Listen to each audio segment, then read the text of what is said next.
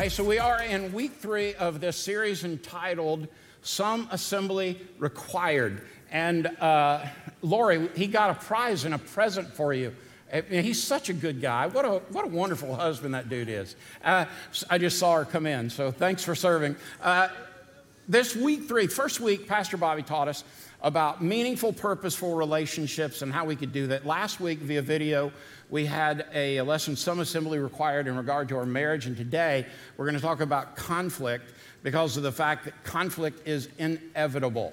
I mean, conflict, no matter what, is completely inevitable. Wherever you have diverse thought, there is conflict, no matter what. Now, in Christian world, we have this tendency to believe that conflict isn't really conflict until it's spoken. But the fact is, whether it's spoken or it's silent, conflict exists. And it exists anytime we have people that think differently. See, it's pretty easy to take a bunch of Christians and go to the Yucatan Peninsula with Mao and do a mission project and work, and we can gather together, and it's easier to work together because we have to go do stuff. But you put that same group of people together in a boardroom and figure out how to spend money, and we start thinking together, now you've got conflict. So our problem in our walk with Christ when it comes to conflict is not the enemy or the problem, but mismanaged conflict can be a big problem. And it can be the kind of problem that can literally rob you of your joy in your marriage, and your friendships, and yes, in your church.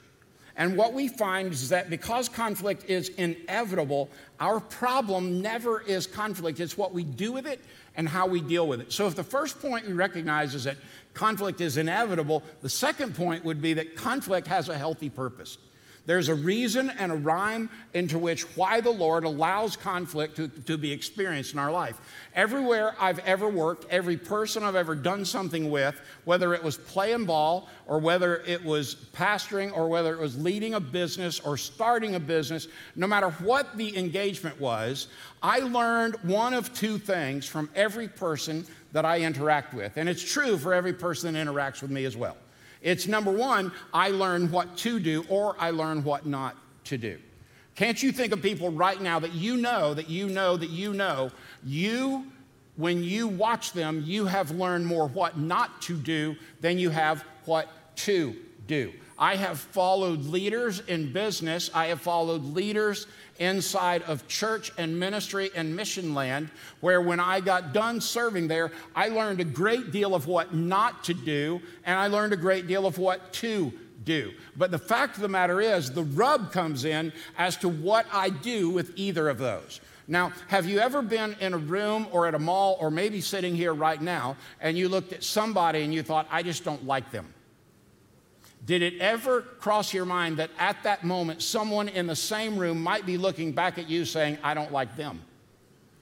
And when we begin to be aware that conflict has a healthy purpose, we grasp and understand that all of us are a little bit like Snoopy from Peanuts, where Lucy said to Snoopy, there are times when you really bug me, but I have to admit, there are also times when I feel like giving you a great big hug. And Snoopy replied, well, that's the way I am. I'm huggable, but I'm buggable. And isn't that true for all of us? There are times in our marriage where I'll promise you I am really buggable. And there are a lot of times I'm not very huggable.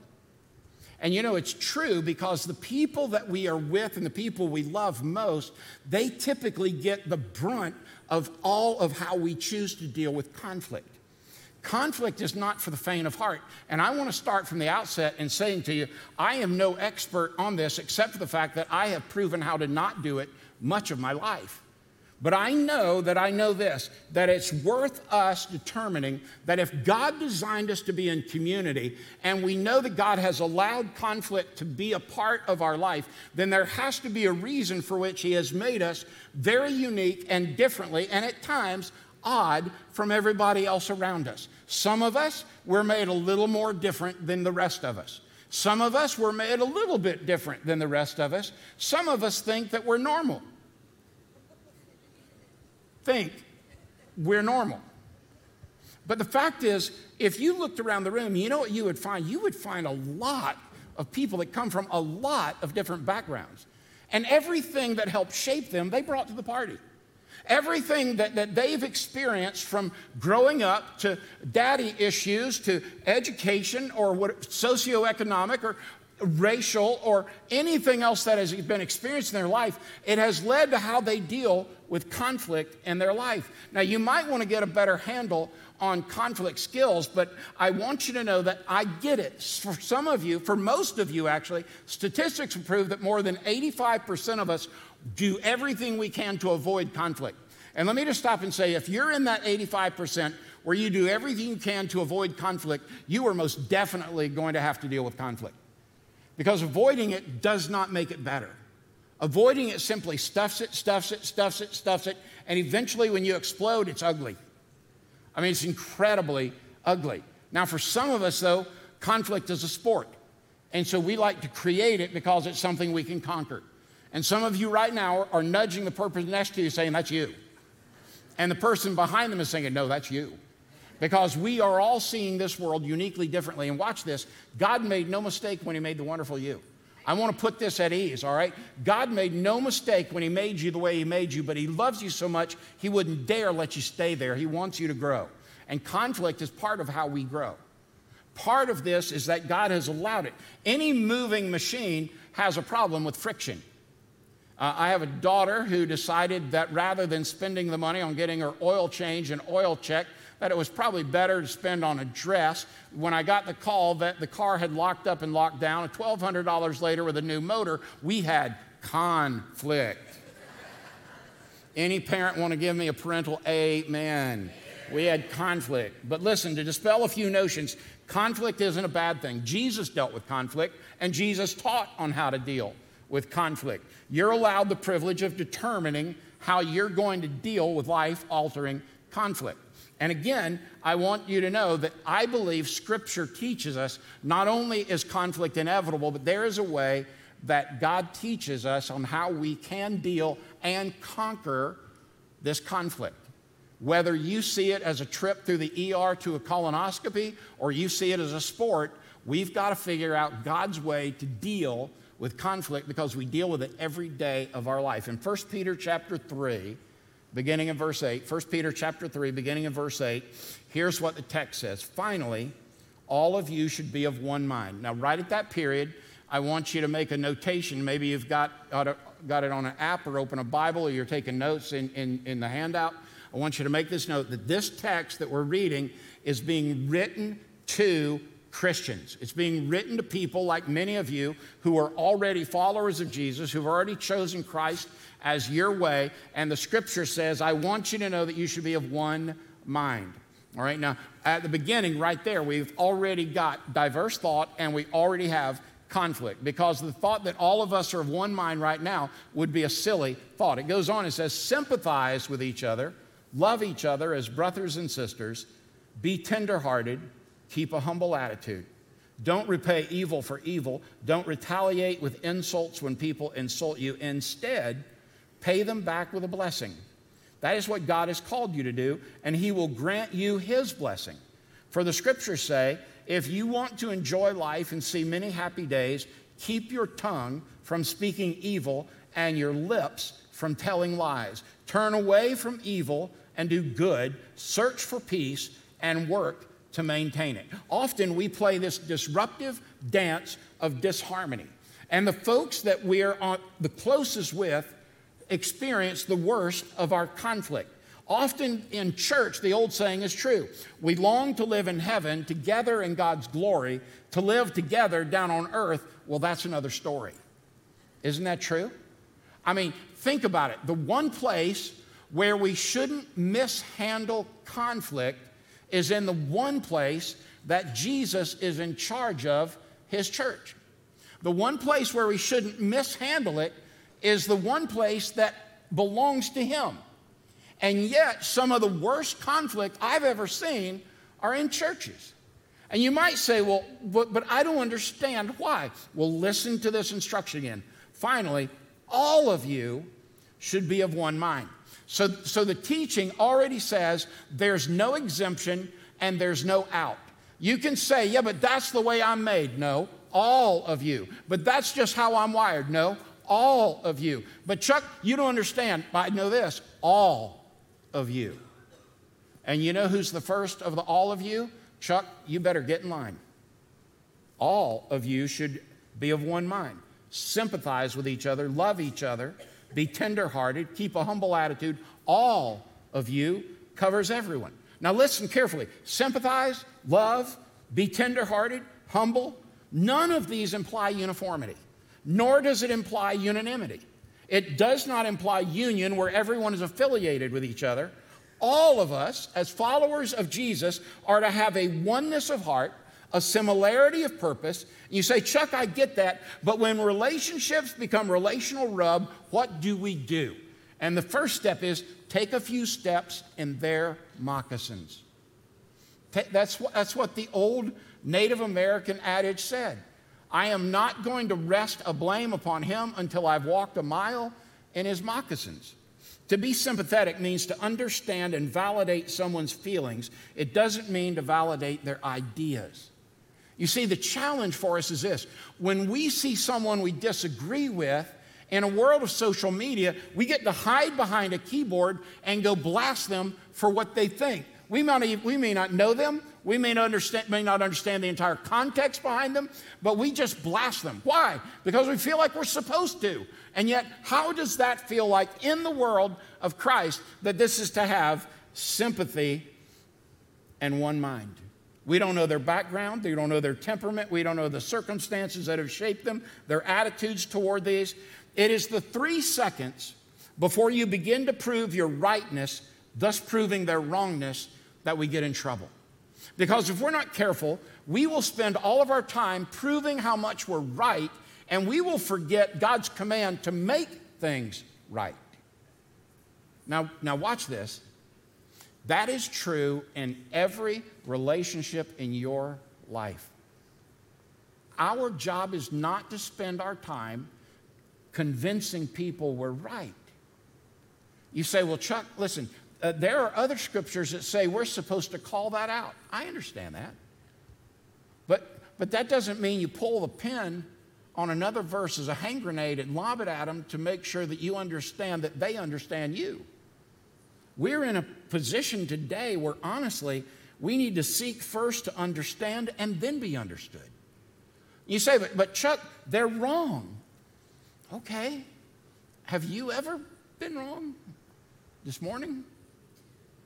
I fill my life with constant wrong. I have said so many dumb things in my life. I am living proof that if you speak in public long enough, you're going to say something incredibly dumb. And I have said those things. I've said them from this pulpit.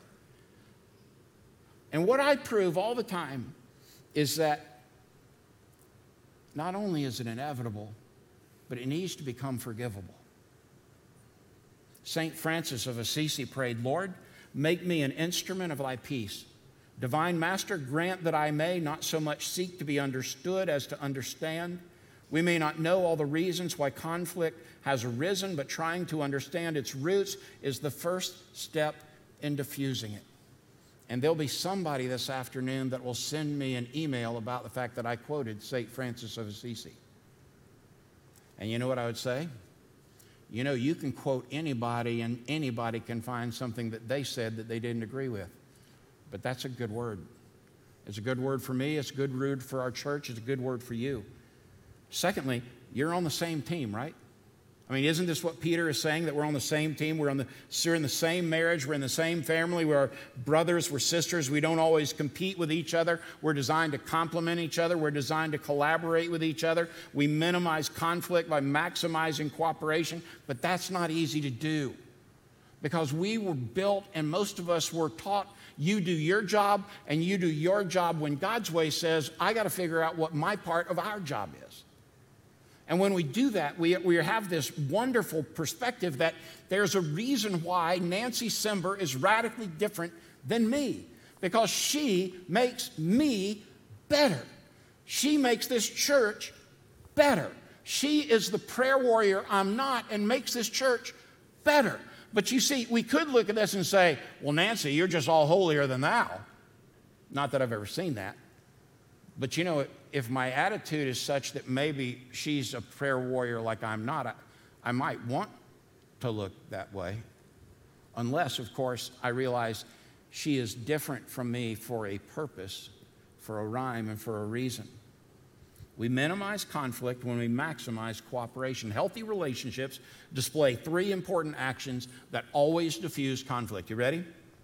And I want you to notice all 3 come straight from the text that we were at. Number 1, love. Number 2, compassion. And number 3, humility. At the heart of every misplaced conflict and misdirected conflict and misappropriated conflict, at the heart of every poor conflict, at its heart, there is one thing that is true.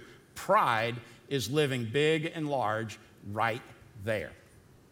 Healthy relationships have these actions: love, compassion, humility. Love says, I will look out for the other person's best interest. It says, let's stop attacking each other and let's attack a problem. Now that might be unique. What if we stopped fixing blame and we started fixing problems? If I look at Washington today, I think, come on, people, could we stop fixing blame for 5 minutes and go fix a problem? Just pick one, right? But that's true in the church. It's true in the family. It's true in your work. It's easy to point at Washington, and it's hard to live it in our own house. Compassion says, let's not just talk about loving each other. Let's demonstrate that love by what we say and how we act toward each other. Listen, if love says we're going to look out for your best interest, compassion puts an action to that and makes love a verb. And then humility says that love is not proud. It admits fault. It is honest about our weaknesses. It's honest about our needs, about our failures. It uses these phrases often. I need your help. I was wrong. Please forgive me. You say, well, you know what, Chuck? I'm just not that kind of man. I'm the kind of guy that puts my arm up on the steering wheel. And when I see somebody I know, I do this. I don't use those kind of phrases. I'm not picking on you, but I'm telling you, if that's you guys, you are missing the greatest reward and blessing of all time by showing the strength and the power to follow Jesus in how you deal with the conflict in your life. The world doesn't need one more person to take a swing. The world needs one more person to lay it down. Number 3, step up and be a blessing. Just go ahead, step up, be a blessing. Since we know that in any relationship there's going to be times of disagreement and conflict, when those times happen, we face a choice: reciprocate with retaliation and revenge or respond with a blessing. Conflict is like a small fire. You put a small fire there and you hold 2 buckets. One bucket is full of gas and the other bucket is full of water. And you get to decide every day and every moment, am I going to throw gas on it by enlarging my circle and talking about it with everybody that cannot make a difference in it, or I'm going to throw water on it and I'm going to get rid of it and squelch it because I'm going to deal with the one person that I know can help me get through it. You see, the problem is the Word tells us to find godly advice. We like to tell everybody our own advice. And as we do so, we choose in every conflict whether or not we're going to throw the gas or the water on it. And the world says, get even. Throw the bucket of gas on the fire and watch it spread. And God says, give a blessing, throw the bucket of water on it, and put it out. To give a blessing is to give the other person a little bit of slack and overlook some of the minor faults. Listen, some of us have just got to let some of this stuff go, man. I mean, you are literally filling your life with anxiety and frustration and anger over the silliest little things. My dad, many of you knew my dad years ago because he was a pastor here years ago. And I love it when y'all tell me how sweet and how wonderful my daddy was. And he was just a wonderful guy. But my dad, when it was just me and him and he was working on something in the shop, he could do one little thing and he could go off for an hour. And literally it would ruin my day. You know what happened in my life? I had to realize I did the same thing. And then I realized, wait a minute, the only thing left to do is stop it. Just stop it. If you must tackle the conflict, here's 3 quick rules. You ready? If you can't directly impact the problem with the person you're dealing with, let it go. There's no need in spreading it any further because it's just like a telephone game. I mean, we can start with, I didn't like that song that Chuck jumped on, all the way to, did you know that Chuck is a devil worshiper? And that's what happens when we just start the talk. If you must confront, check your heart and be sure your motivation isn't punitive, but rather grace as beneficial. And number 3, keep your circle small. Speak directly to the person after you have gotten prayerful, godly counsel, and address the person with clarity, not drama, kindness, not hatred, and in person, not via text or email. Number 4, guard your mouth. Boy, this thing has gotten me in so much trouble. I mean, if I could just reel the tape back on my life, I mean, it would be amazing the junk that I could have avoided if I could have just guarded my own tongue. After 39 years of collective marriage and counseling hundreds of couples, here's what I know to be true. Most marriages aren't failing because of a love problem. Most marriages fail because of a communication problem.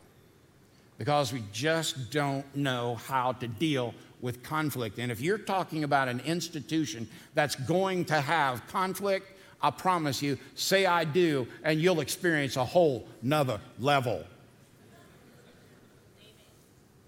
But when we lose control of our tongue, we not only fail to give a blessing, we cause a bleeding that ruptures relationships. Let me ask you a question. How many of y'all could go 24 hours without saying any unkind words about or to anybody or anything? Anybody? Okay, then here's my challenge to you today. In a moment, I'm going to pray for you. How many of you be willing to take on the presence of Christ and let him get into your life and let his Spirit give you enough direction that you could claim peace in your life over the next 24 hours and you could lay down anything that's an unkind word about or to anybody or anything? Anybody up for the challenge? All right, let's pray about it. God, today, we've had some folks that said, I could do that. And Lord, I can tell you, I know I can't do that apart from you. And Lord, I believe your word that nobody that raised their hand can do it apart from you. So would you fall into this place and step into our lives and let your Spirit give us such direction that it would replace our anxiety with peace and our conflict with better relationship, not worse. God, overwhelm us with the one thing you came to give us most, and that's peace. Lord, eliminate our pride so that we can lay down the conflict. Guard our mouth so we can speak those things that are affirming to others and about you. In Jesus' name, amen. You know, Jesus, before his death, burial, and resurrection, hundreds and hundreds and hundreds of years before, the Old Testament prophet Isaiah said, when they would lead Jesus to be crucified, he wouldn't open his mouth, that he'd go silently like a lamb led to be slaughtered. He who above all people would have the right to retaliate with words, he chose to demonstrate perfect self-control in order to accomplish his redemptive work. And his redemptive work was that we might be a people that would ruthlessly seek peace. To do that, to pursue peace with a passion in our relationships, we're taking on this role of Jesus as a peacemaker. Peacemakers don't wring their hands when conflict arises and say, I don't care. That would be apathy. Peacemakers don't stick their heads in the sand. That would be avoidance. Peacemakers don't let people have their own way while avoiding confrontation. That would be appeasement. Peacemakers intentionally seek reconciliation, and they agree that there are times that we can disagree. In the end, the only way you make that 24 hours and the only way you can lay down the drama of conflict in your life is to take up the one promise that I know God will hear you today. The only way that you will live where conflict is something that sharpens you and betters you and makes something happened so positively in this world is because it's not on you. It's allowing Christ into your life and allowing His Spirit to take ownership. At 9:30, I had the privilege of baptizing a grown man that I met in the meet and greet room just a few weeks ago. In his video and his testimony, he said, I want to be a better person. I want to choose Jesus to be a better person. I thought, what a great testimony. And a college girl who showed up about a year ago to college Bible study because her mom just went online looking for a church for her, said, I want to trust Jesus with my life. We baptized them. Then at this point in the service, 6 or 8 folks said, that's what I need. My problem is I keep bringing drama into every relationship I have, and it's because I don't have the presence of Christ working within me, and I want that. And Jesus says the simple way you do that is you call on the name of the Lord. You don't have to walk an aisle. You don't have to join a church. Shoot, man, you don't even have to get baptized. You just call on the name of the Lord and you say, Chuck, those words are like Portuguese to me. I don't know what that means. Call on the Lord is kind of like this. Matter of fact, if you want to make it your prayer right now, let this be your prayer. God, forgive me. I need you. I need you to come into my life, however it is you do that. I need you to forgive me. I need you to give me a new heart. I want to live for you. I want to turn my life around. I don't want to live for me anymore. I want to be able to lay my conflict down with you, and I want you to own it. And Jesus, I thank you. You died for me. You rose for me. And right now, you're sitting in heaven creating a home for me if I'll choose you and believe you. Man, if that's the prayer of your heart today, I don't want heads bowed and eyes closed. Man, I want everybody to see. If that's the desire of your heart, and you say, man, yeah, I want to call on the name of the Lord like that, Chuck, I want to lay my conflict down. I want to be able to walk with Jesus and trust Him. If that's what you want to do, just like those 6 or 8 people did at 9:30, just raise your hand wherever you're at. Just raise it. Just raise your hand wherever you're at. Let me see who you are. Let me see who you are. Amen. Amen. Yeah. Amen. Yeah. Amen. Man, I want to tell you something. If I thought the Christian life was about how we would keep rules, I would run so far from it, I would run as fast as I could. Man, I'm so stinking glad that Jesus didn't come for me to keep a rule, man. He came to get so deeply involved in my life that He would manage my conflict, my relationships, and He'd walk through the thick of the mess with me. I don't know about you, man, but I don't need one more spot of conflict in my life that's unneeded. But I can tell you, friend, the presence of Jesus in my life rubs up against my sinful nature, and it causes me to be deeply grieved that He's done all for me, and there's nothing I offer Him. Everything I give Him is just this filthy rag right here. And Jesus says, come on, Chuck. Just like He said to some of you today, just come on. I'm going to hold you and I'm going to walk you through all this mess.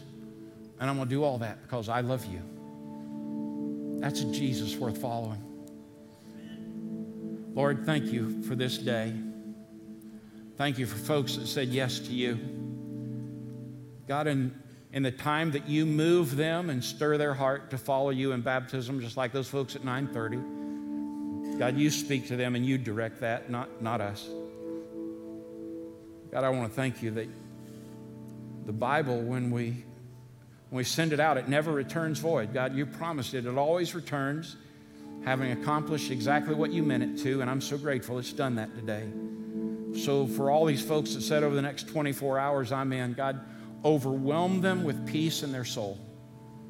For those folks that said today in both hours and online, yes, that's me. I want Jesus to come in my life. Overwhelm them with your presence and begin the process of leading them into becoming more like you. Lord, we love you and we praise you because you first loved us. In Jesus' name. And everyone said, amen. Join me for the blessing before we head out today.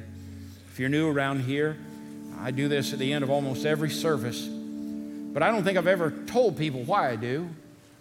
I end with this blessing because I believe folks ought to walk out of church with the firm belief that you can do this. In the power of Jesus the Lord, you can go out there and you can succeed wildly, because he will go before you and make a way, and he will make your crooked path straight. I don't care how crooked it seems. He's for you.